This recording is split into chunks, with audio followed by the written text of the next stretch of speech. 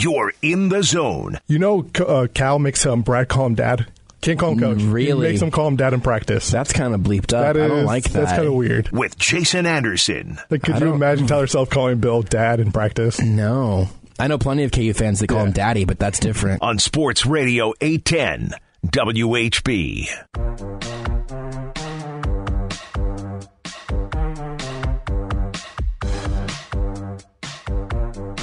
Well, listen, like I said earlier, I hadn't been to Allen Fieldhouse in a little while, and I'm not even sure I've actually been since the pandemic. And so going on into Allen on Saturday, then hitting halftime, the only thing that I thought we were going to see that was going to be good in a KU jersey was the balancing guy with a little dog. But the second half brought a lot more excitement to the Fog. We talk about that now with our guy Matt Tate of the Lawrence Journal World, KUSports.com. Matt, I know you've been in a lot of really, really good Allen Fieldhouse environments, but am I crazy to say that first to second half swing was a little special? No, I don't think you're crazy at all. I mean, I was talking with some people after the game.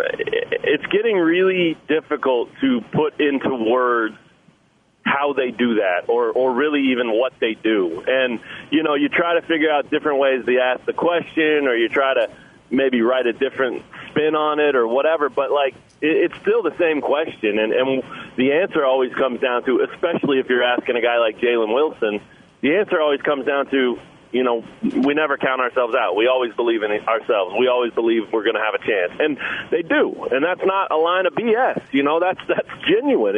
It stems from last year's national championship game, and even before that, and it's been carried through this year in a way that I don't remember seeing. I mean, they've been down and in so many holes so many times this season, and you know, they haven't got out of all of them, obviously, but they've gotten out of most of them, and especially at home, they've gotten out of most of them. And it just comes down to this idea that I don't think it's necessarily a switch that they flip. I think that's too elementary. I don't think that's fair to call it just a switch. I think it's just this inner drive, this absolute determination, this pride that they decide in a moment or over a stretch of time that, well, we're not going to go out like this. This is flat out embarrassing, so let's go. And then they go. And part of that's on the guys. Part of that's on Coach Self and his staff. Part of that's on just the expectation and the standard that Kansas has.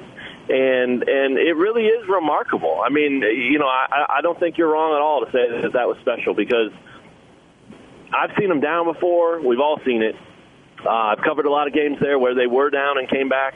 But I don't remember a game quite like that where they were so dead in the water. I mean, it wasn't just they played poorly and they were down on the scoreboard. It was they played like trash and the opponent played lights out. And in all honesty, they were probably really lucky to have it be 13 at half, because that is, in a very real way, manageable.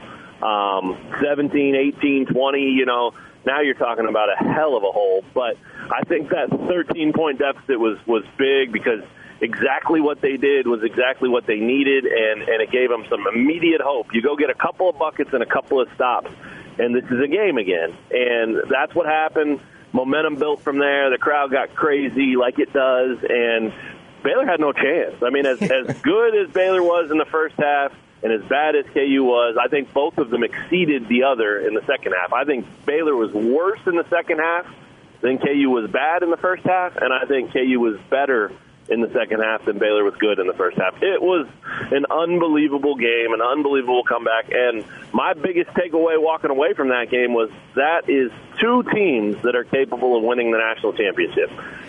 They got to play well. They can't play just one half, obviously, but if either of them or both of them bring their A game, they can make a run as good as anybody. So it was incredible to see that, and like I said, it's really getting difficult to kind of try to put into words and write that. I actually wish I'd been doing like a voice recording thing on this, because I think I did it okay right there. I'd probably just run that as a column for today and take the rest of the day off. Yeah, I mean, I think you should. We can send you the file afterwards. We'll podcast it. I just tried to like shove a couple bucks into the phone in here because I thought this was worth paying for. I appreciate you you just giving it away for free. Even your preamble is so funny to me because it's so telling of like, there is I think a natural cynicism that most people have, especially when we, work around sports for any amount of time. And you've covered this team for long enough to even think to say, hey, this isn't BS, even though it sounds like it should be. Like, it just sort of feels like the court's always tilted towards KU's basket, right? Like that you're playing on a driveway, and that negative momentum, however you want to quantify momentum, right? It's a big sort of, difficult to define word, I guess. But however you're slanting it, right? KU being down 15 it feels like 5. And when they're up by 5, it feels like 20 at times. Like you said, Baylor in the second half, it felt like they had no chance. And for the shift that we saw that way, it's just absolutely bonkers. You mentioned that these are two teams that can absolutely win it all. In your story right now, people can read KUSports.com. You were not the only one with that takeaway after the game. What did you hear that was interesting from Bill Self and Scott Drew talking about each other and each other's teams? Yeah, I love that. I mean, a lot of people like to get on Scott Drew. A lot of Kansas fans like to get on him, and I understand it. I mean, they were up double digits the whole first half, and he was still whining and yelling about foul calls. I understand that. I understand why they get on him. I understand why he does that. You have to fight with everything you got in Allen Fieldhouse if you're the opponent. So, but then the game went the way it went, and afterwards, he basically said, "Hey, we got beat. They were really good, and we weren't, and that's what happened." And he took his medicine. There was no whining. We've heard him in that room whine about the officials before. He's not afraid to do it. He realized there was no need to do that today. It wasn't going to fly. And, I think that the coolest thing that he said was just the very idea of what I just talked about, which was that was really cool for the Big 12 to see, because that was a half of Kansas at its best and a half of Baylor at its best. And for him to acknowledge that and see that, and look, that's not BS either. Well, this will be the theme of this spot. Yeah. This is a BS themed segment. That was not BS either, because Scott Drew, as much as he's sick 'em, go Baylor, green and gold till the end of time, right? Like, he is a big-time supporter of the Big 12 Conference. I've seen him at least 2 separate times when KU and Baylor were at the same site, come off the floor after their game was over, win or lose, and KU's about to take the floor to play its game, and Scott Drew screaming and hollering, "Let's go Big 12, let's go Big 12." And, he doesn't have to do that, especially after a loss that just ended your season. It'd be fine if he didn't give a rip, and no one would criticize him for that. But I think the genuine love of the Big 12 is something that runs throughout the conference. I don't think it's just him. I think all these coaches, and really a lot of the players, because a lot of them grew up knowing each other and things of that nature, there's some pride there, man. They take a lot of pride in that idea that this is the best conference in America. And why shouldn't they? I mean, we see that in the SEC with football all the time, right? Like, anybody that can will bend over backwards and go out of their way to say, "Oh, the SEC, I'm a part of that. It's the best football conference known to man in the history of the earth," And so why can't the basketball schools do that with the Big 12 when, in my opinion, the Big 12's got a better argument even than the SEC. Like, the SEC is top-heavy and really, really good at the top in football, and they're going to win all the national titles. We know that. That's very common now. But it's not the best conference top to bottom. There's some dogs in there, et cetera, et cetera. This Big 12 thing is an absolute grind. You saw Oklahoma the other night take Texas to overtime. That's an Oklahoma team that I couldn't have been more excited to write off when I saw KU play them. They looked terrible. I thought they were absolute trash, and then they respond by beating K-State, taking Texas to overtime. I mean, we could go on and on about how good this conference is, but getting back to the point, that was Coach Drew saying that about the Big 12 and about KU and Baylor. I mean, it was cool to see. It was a very real moment and a very genuine thing where he's not just spitting words out. He's not just trying to get out of there. He, I think, really thought that was cool. Like, does he want Kansas to win it all? Probably not. But I would bet if he was told Baylor's not going to win it all, who would you want? Well, he'd probably say, let's go KU, or let's go K-State, or let's go Iowa State. I don't know if he'd reached as far as Texas. That might be a little harder for him, especially when they're on their way out the door. But I think he would genuinely root for any of those Big 12 schools to win if his team can. I love your SEC point because you're right. I mean, not to pick at any scabs for anybody, but like when Mizzou went to the SEC, they were selling gold and black SEC T-shirts. I mean, that was a point of pride. You know, it just means more, so they say. So for the Big 12 to just fully embrace that and try to take ownership of being so clearly you help me put this into perspective, but like not just the best conference in basketball, but the best conference we've seen in God knows how long, maybe ever. I don't, again, so you want to go top to bottom, and even talking about Oklahoma, I was talking with our dear friend OU's own Todd Lebo before that K-State game, and he could not have been more eager to push us all to the betting apps and say, no, this team's garbage. This can't be it. And then the Big 12 happened. Exactly. It just keeps happening. So how do you put that into perspective? And even before we talk about TCU tonight, which just I think is so funny, you know, the lowly 7-7 Horned Frogs in the conference are top 25 team. Top 25 team. Okay, sure, why not? Well, sure. I mean, the TCU team is a team, and part of it's the way they put a beating on KU. But that's a team that when I saw them early, they were my pick to win the Big 12. I mean, you know, and then injuries happen, and those things are tough. You know, that's why they're 7-7, I think. But if they've stayed healthy, that's as good a roster as there is in this conference right now. And they've got toughness, and they can play D, and they've got confidence, and all those things. So, you know, KU will get a dose of that tonight. But we'll get to that. I mean, your question about what was it exactly? Why is this conference so good? Is that what you're basically asking? And do you have historical precedent for a conference being quite this overwhelming? Like it's just a remarkable thing. I think so too. I mean, when you're talking top, there's no doubt that this is the best we've seen. I mean, for one, it's only 10 teams, that helps. But two, like I just don't think anybody probably can remember. Like they all, you know, comes close. Like the heyday of the Big East, which is, you know, books have been written about that, right? I mean, that thing was a monster, and it was a different brand of basketball, and it was some legendary players, and you know, the Big 12 has that going right now. I don't know how many legends are playing currently. There's at least one at Kansas. Jalen Wilson is a legend. He should very much be in the freaking Player of the Year conversation nationally. He will have his jersey hanging in Allen Fieldhouse. I mean, that's legendary stuff right there, and the guy deserves it.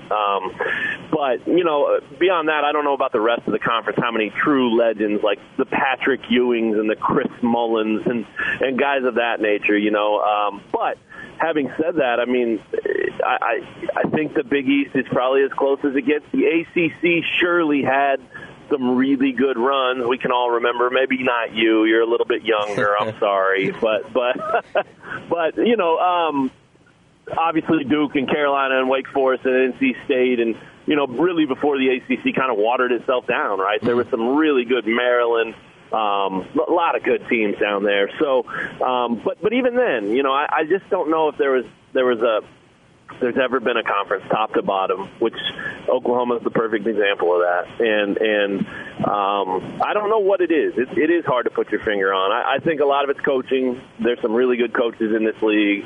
I think a lot of it's obviously talent, that all the rosters have legit talent. People want to play in this league, so you get your recruiting takes a bump from that, and they like the challenge. The players like the challenge of coming into this league and trying to compete, and knowing they're going to have to bring their best every night, and knowing that helps develop them for their goals beyond college, et cetera, et cetera. So I think those things factor in. But really, I just think there's just some sort of unknown, unseen. It's just a pride thing, man. I think the longer this has gone, and this is nothing new. This top to bottom thing is new, but calling the Big 12 the best conference in college basketball is absolutely nothing new. This has been however many years going now, right? And it hasn't always been this clear, and it hasn't always been this dominant, and it hasn't always been this obvious, and all the teams are worthy of being tournament teams.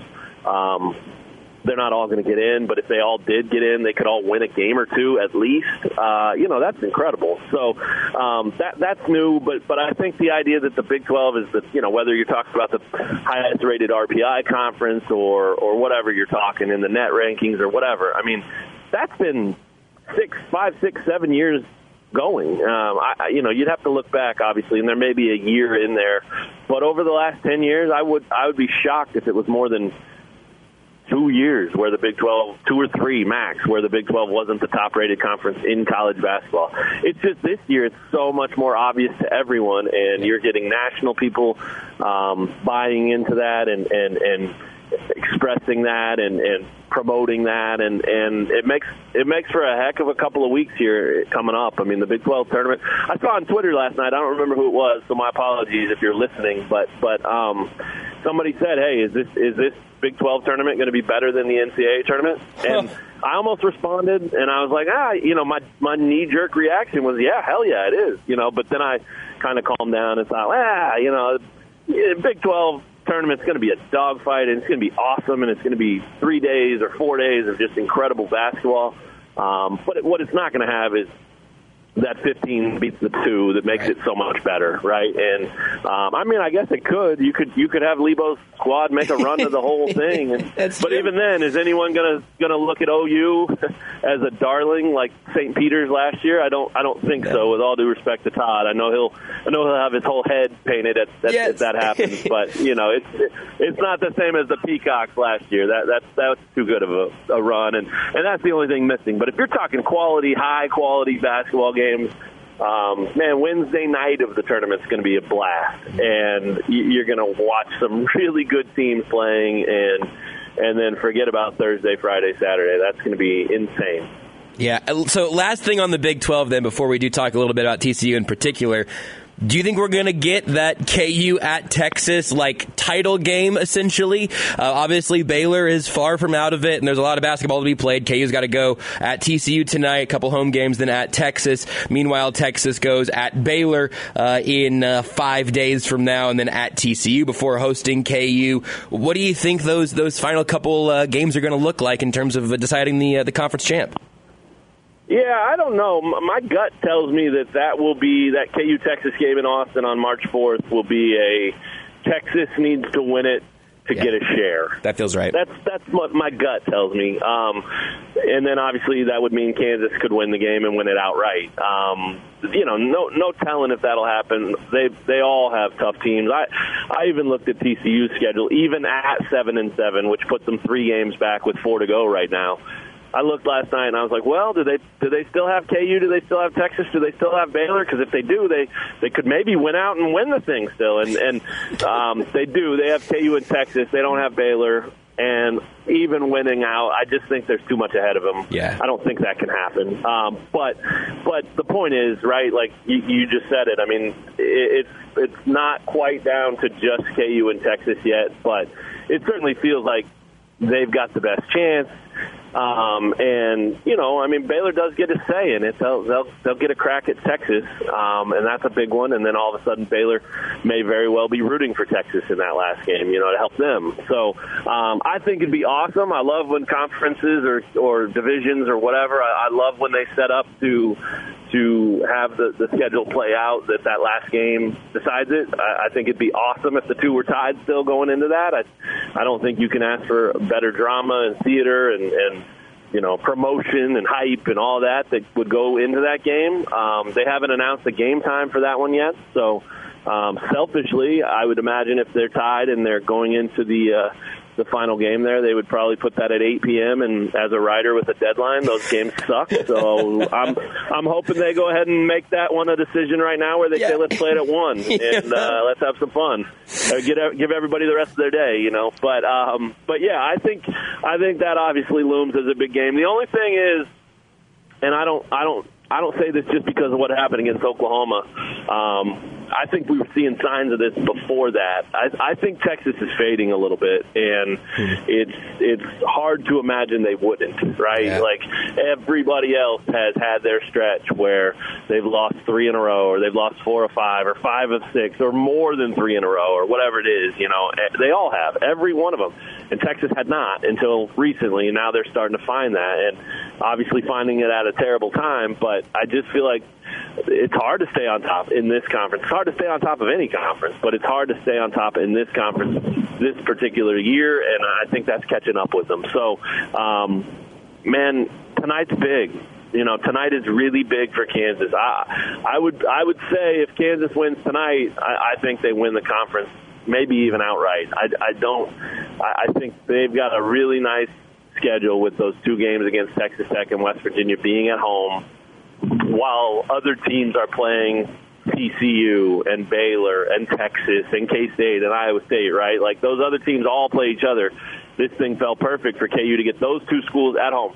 Neither one's going to be easy. We have already established that. We've all seen it. You and I have talked about it here today.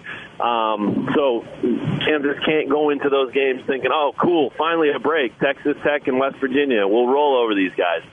Not the case. But I think KU's mindset and maturity and growth that's led up to now that will take them into those games, I think those make those easier wins and easier games, and especially being at home. So at that point, man, you kind of let everything else fall where it falls. If you can get tonight and you go get those 2, the odds of Texas or Baylor losing another one of them's going to lose one because they play each other. So, the odds of at least one of them losing again are way high, and they both could, and then that puts you in a really good position where that last game on March 4th maybe doesn't matter as much. So the schedule sets up well, and they've got to like the position they're in.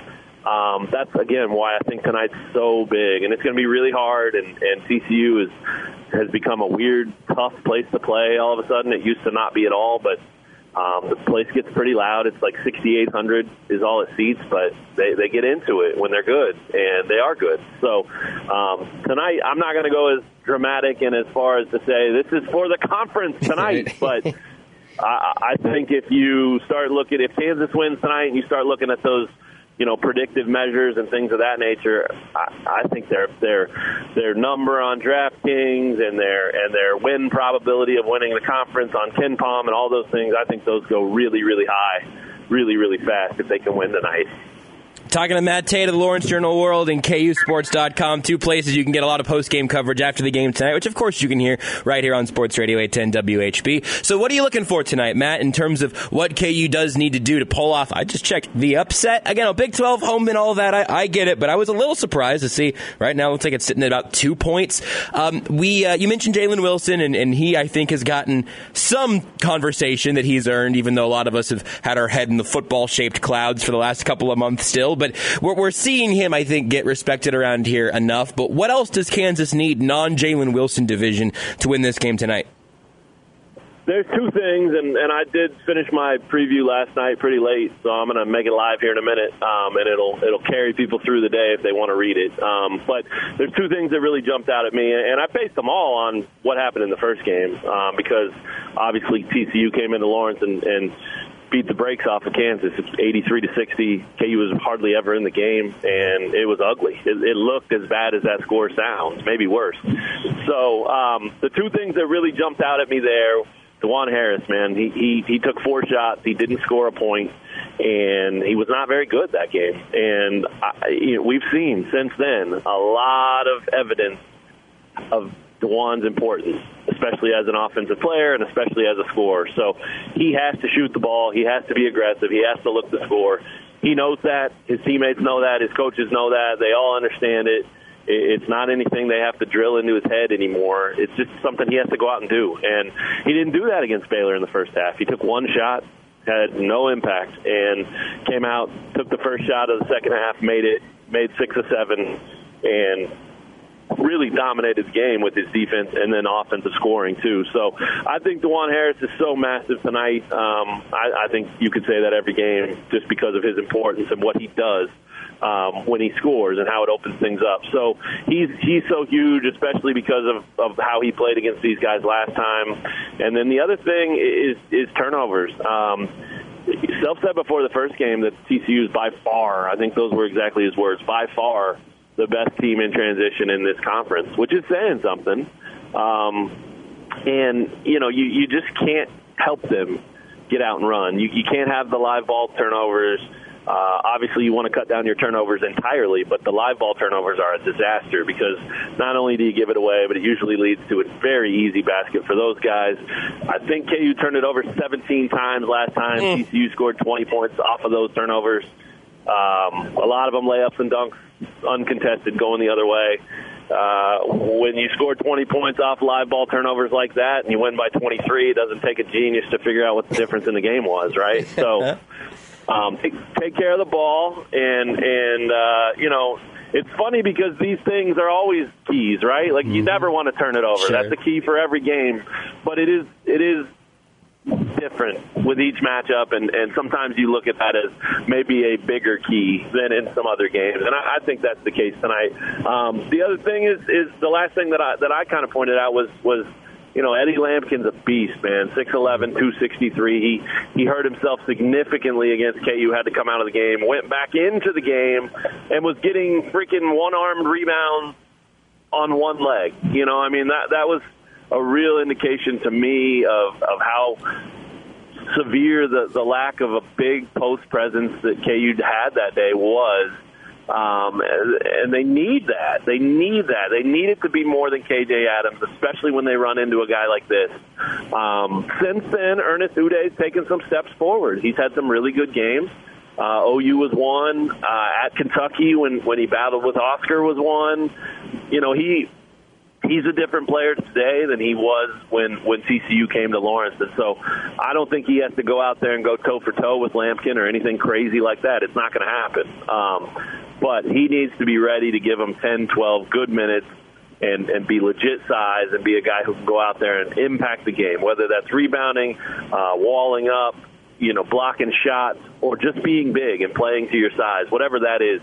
One or two of those things have to be there, and I think Ernest is more prepared to do that today than he was then, and so that's something to watch if you're obviously going to look past the Jalen Wilson and the Mike Miles and the DeJuan Harris and all these other guys that factor in and can win a game by themselves. That's a big one for Kansas, I think. One of those more subtle things that could have a huge impact.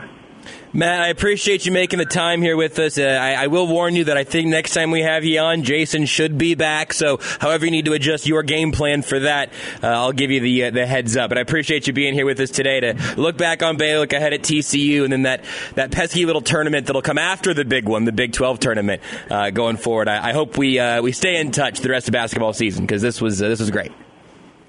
All right, man. Well, thanks. Yeah, appreciate you having me as always, and I do appreciate the warning too. That'll come in handy. I'll start drawing some things up, and I'll be ready. He's tough, but I'll be ready for him. Playing defense becomes all the more important. I'm not really an attacker, but he'll go get you. Thank you, Matt. I appreciate it. All right, Josh. Thanks, man. Take care. Matt Tate of the Lawrence Journal World, KUSports.com. You can also follow him on Twitter at MC Tate. And yes, again, tonight's game, KU and TCU will have pregame coverage for you. And then, of course, the game itself, postgame coverage, all the coverage you need right here on your home for Kansas Athletics. Sports Radio 810 WHB. You may have picked up on it. Jason Anderson out again today. Hoping to have him back healthy and back in the fold again tomorrow. I'm Joshua Briscoe, though, here across the glass from Beards McFly. More Zone just around the corner. The Zone with Jason Anderson. All right, what'd you learn this weekend, Briscoe? When the Beards is a bleep head. Weekdays from 10 to 2 on Sports Radio 810 WHB.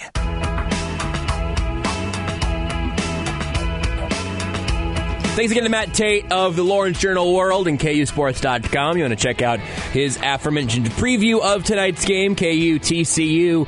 That tips off at 8 o'clock right here on your home for Kansas Athletics. That's us, Sports Radio 810 WHB. Pregame starting at 6:30.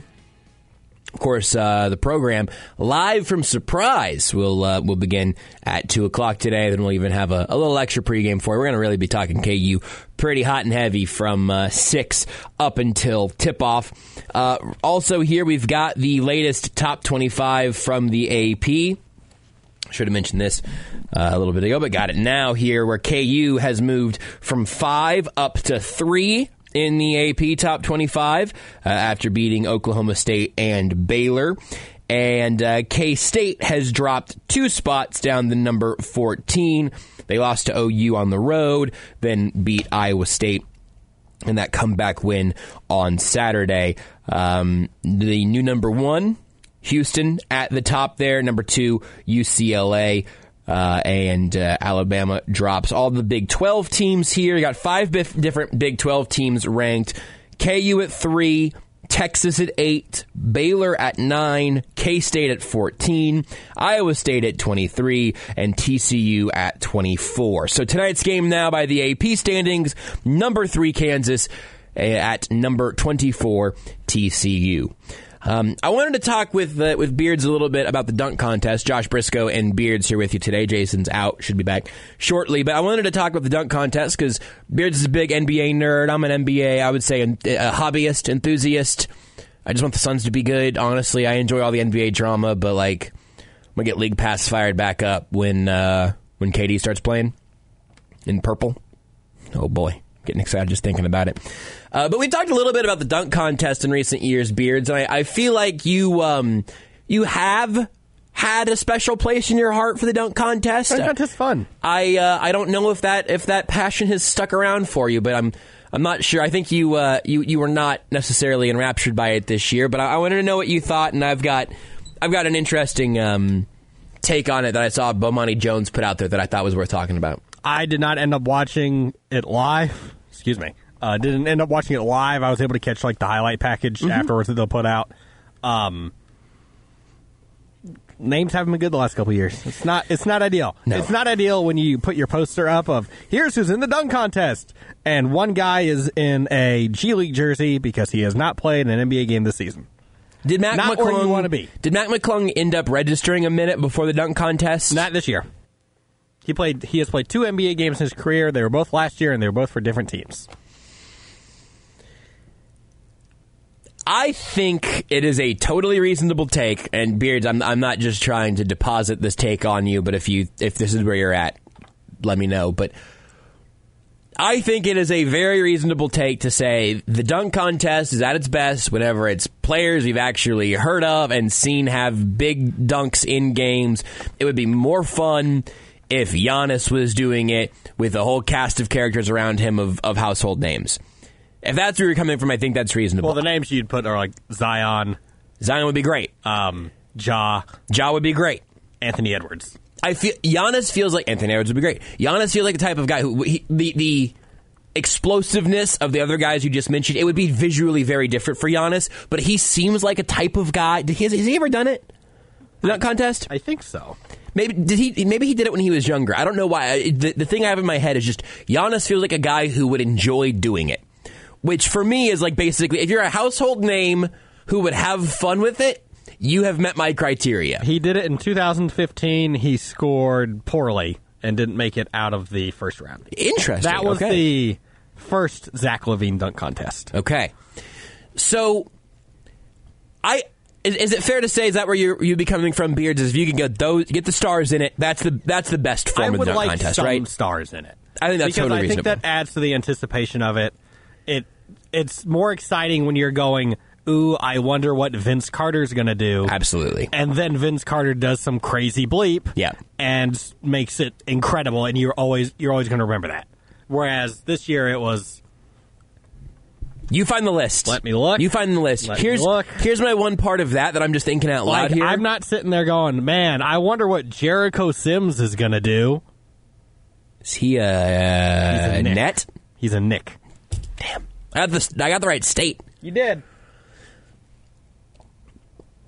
The one thing I wonder about is being the one star with the group of Jericho Sims and G Leaguers might be a tough spot because it's kind of lose-lose. Either you're the NBA star who beats essentially the walk-ons, or you're the NBA star who loses to Mac McClung. That might be a tougher sell than to try to get all kind of like A or B list starters and stars. I'm thinking out loud. What I have thought about in the past, and I think I kind of fine-tuned this a little bit, they used to have 6 people in the dunk contest every year. Okay. Now they've got 4. I have had the thought, make half of them all-stars that are all-stars that year, and either have them voted on by the fans, or just have like the league say, hey, we want you to do it. That is also very temperamental in terms of who is an all-star that year. Sure. Because if it's like Al Horford, you're not going to put Al Horford in the dunk contest. Ideally not, no. It wouldn't be great. No. But I'd like to have a couple all-stars in it. 3-point contest is littered with them every year. Yeah. There's always good high-level players in the 3-point contest. and that just has not been the same way with the dunk contest for quite a while. Here's what Bomani tweeted that I thought was interesting. Bomani Jones, of course, ESPN, now Game Theory on HBO. He tweeted after some of the Mac McClung clips were going around. He said, honestly, I'd expect the dunk contest to turn into guys like McClung. The dudes in the league clearly don't want to do it. These G League type cats have more to prove and more to gain. And to be a better show, I wouldn't have a problem with it, I don't think. He had tweeted the night of the dunk contest. They didn't do all this to get McClung into the dunk contest because he wasn't a beast at this. NBA did it for the gram, and this is a case where that's not the worst thing. He said, this is honestly a sign of what we talked about on Game Theory. Putting McClung in this was a Gen Z play. The dude wasn't even in the league when they put him in the contest. And one of the interesting things about that is that if you just sort of make it an and one mixtape style dunk contest, you're not tuning in for the NBA stars who continually inform you that they are not interested in doing it, but you just try to make it a showcase of the wildest high flyers you can find. And if you're a G League type of guy that wants to get a little bit more of a I'm guessing that Mac McClung hasn't had this Twitter presence in a while, right? I think I saw that he made $107,000 in his career earnings, and the dunk contest won him $100,000. Amazing. And that's not including whatever endorsements can come out of winning the dunk contest, right? There is motivation for guys like him to do it. And if you are really just at that point hunting for the best dunkers, I understand the star power not being there is one thing. Here's what I would posit. A thing like Mac McClung, if it can be guys who have a little bit of name recognition out of college, right? If it is the equivalent of finding your NCAA tournament rising stars, maybe it's guys who were in college for a few years, who were not lottery picks, who might not even been draft picks, or they're your late second round guys who end up in the G League, but there is some name recognition to them. I could see there being something there of like, hey, remember this guy you really liked in college a couple years ago? Now here he is dunking for you again. And now you know what team he's in the system of. I don't think it's the worst thing in the world. I think having superstars do it, I don't think Vince Carter's dunks would go down in history the way they did if they were done by some random G Leaguer. I think that does matter. But I could see there being an argument for like, hey, just find guys who do want to do this, who will bring the wackiest dunks possible, and hopefully it's somebody who you've heard of at some point for some reason. I'm open to that. I don't know. How does that feel for you, Beards? It's watered down from the ideal, but I think it's better than it's probably better than just trying to get a bunch of like fringe starter types that still don't really want to be there that much. Like the ones that they've been doing the last few years? Yeah, it's a little more interesting what the last couple years have been, I think. I don't know. I still want big names just because I think that adds to the anticipation and the excitement. I agree with you. Absolutely. I don't know what they do to fix it to where they get those people. I think they might just need the right guy to come along and be like, hey, I want to do this. I'm also really freaking good at it. It feels like Zion, and this could just be a health risk thing where it's not worth him putting that out there. He felt like he would have been one of the guys. Yeah. Ja felt like he would have been one of those guys. The problem with Zion, excuse me. I'm getting choked up, man. I get it. I understand. It's an emotional time for all of us. Poor dunk contest. The problem with Zion is kind of the same thing that like happened to Blake Griffin. Because Blake did the dunk contest, won it. Yeah. It was good. Yeah. It wasn't like all the hype around it wasn't quite maybe as much as it could have been. Yep. But also, you just don't want to be labeled as, oh, I'm just the guy that dunks all the time. Yeah, which that also makes sense. I hadn't really considered that about like going back to Blake Griffin. But right, is that painting you into a corner somehow? And is there a way to make it a friendlier environment for superstars to want to go perform in that environment? I just want to see Zion try and tear a rim off a backboard, man. I don't want to see Zion tear anything. That's my bigger concern. So you want to see him tear the rim off the backboard? I'm concerned about him tearing a tendon off a bone. Like, I just want to see him be healthy. Ideally not in like a playoff series against the Suns or whatever, but you know what I mean. Generally rooting for health. It's an interesting little conundrum that I don't know that there's an easy solution to it, but I think that at least continuing to tinker a little bit and see if you can find a little bit of juice for it makes sense. And also, here's the other thing. Honestly, if you said, what would it take for you to watch it live? For you to say, I'm going to figure out when exactly this is on. Thing. Well, I'm trying to figure out what that would be. If that's the goal, we want it to be a live sporting event. If it's superstars, I might tune in. If you're just doing it for your Bleacher Report, House of Highlights, NBA Instagram, all of those things, if you're just trying to get viral dunks out there on Instagram, that's a perfectly reasonable marketing campaign. I just wonder what the goal of the NBA is. Is it to push it out for virality, like Bomani said? Are you doing it for Gen Z? Or are you trying to make it a live sporting event that people will tune in for? I really don't. That's a question that... Probably both. Sure, absolutely, yes. You would love to get both. What their preference is? Yeah. I would probably say live. Historically, that's what you would say. I wonder if there's even a point where you say, hey, this dunk contest isn't going to be the live thing. Let's just make it a farm for a bunch of viral content so you can get a few of those dunks out there. I don't know. But for me to tune in for it live, maybe if it was like, Kevin Durant, Devin Booker, DeAndre Ayton, Chris Paul, Torrey Craig, just somebody like the league's best of the best. You had to be until you got to Chris Paul. He could be a judge. That's fine with me. The Gorilla. Okay, now hold on, Beards. Mascot dunk contest. No. Hear me out. I'm hearing. It's like The Masked Singer. Oh! But it's with mascots. Yes! Beards, we did it! You did it! Save the dunk contest. You saved the dunk contest! It is NBA players in a costume of their choosing. They throw down a nasty slam in full costume, then you go over the judge table. They judge it, and they make a guess. You can get some hints. You make a guess over the course of the night. Whenever they properly identify the dunker, they're unmasked. Beards, I think you've done it. I can't believe nobody's thought of this before. Me neither, dude. That is incredible. What other sporting events can we save by just basically making it the Masked Singer?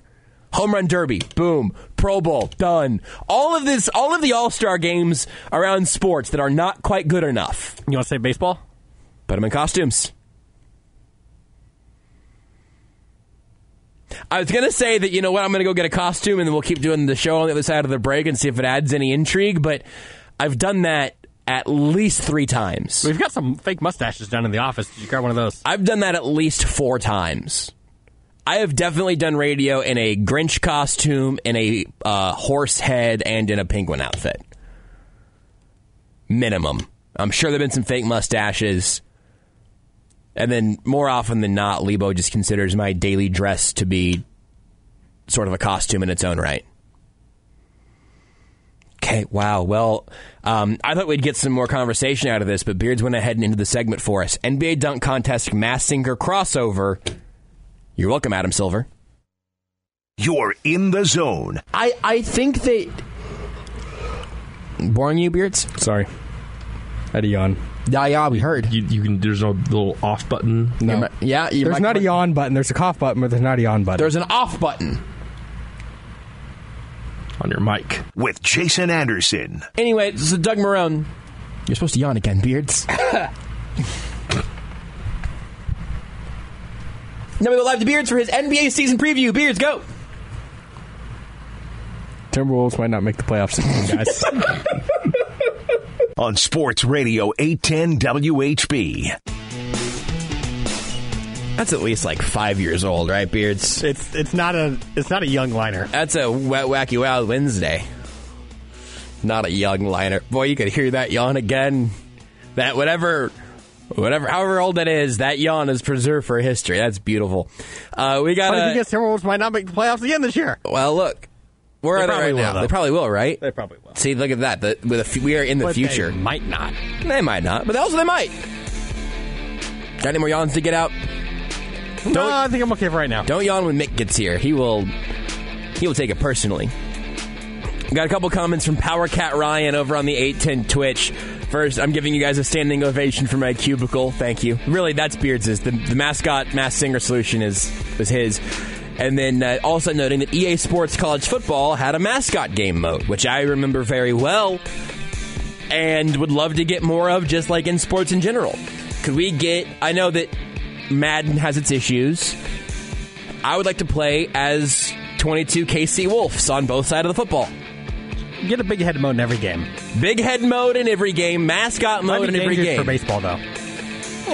Big helmet mode also. You're fine. And now you're able to hit and pitch with Slugger? I just think we need more mascots. Our mascot, Mick Schaefer, joins us next. Is that offensive to Mick?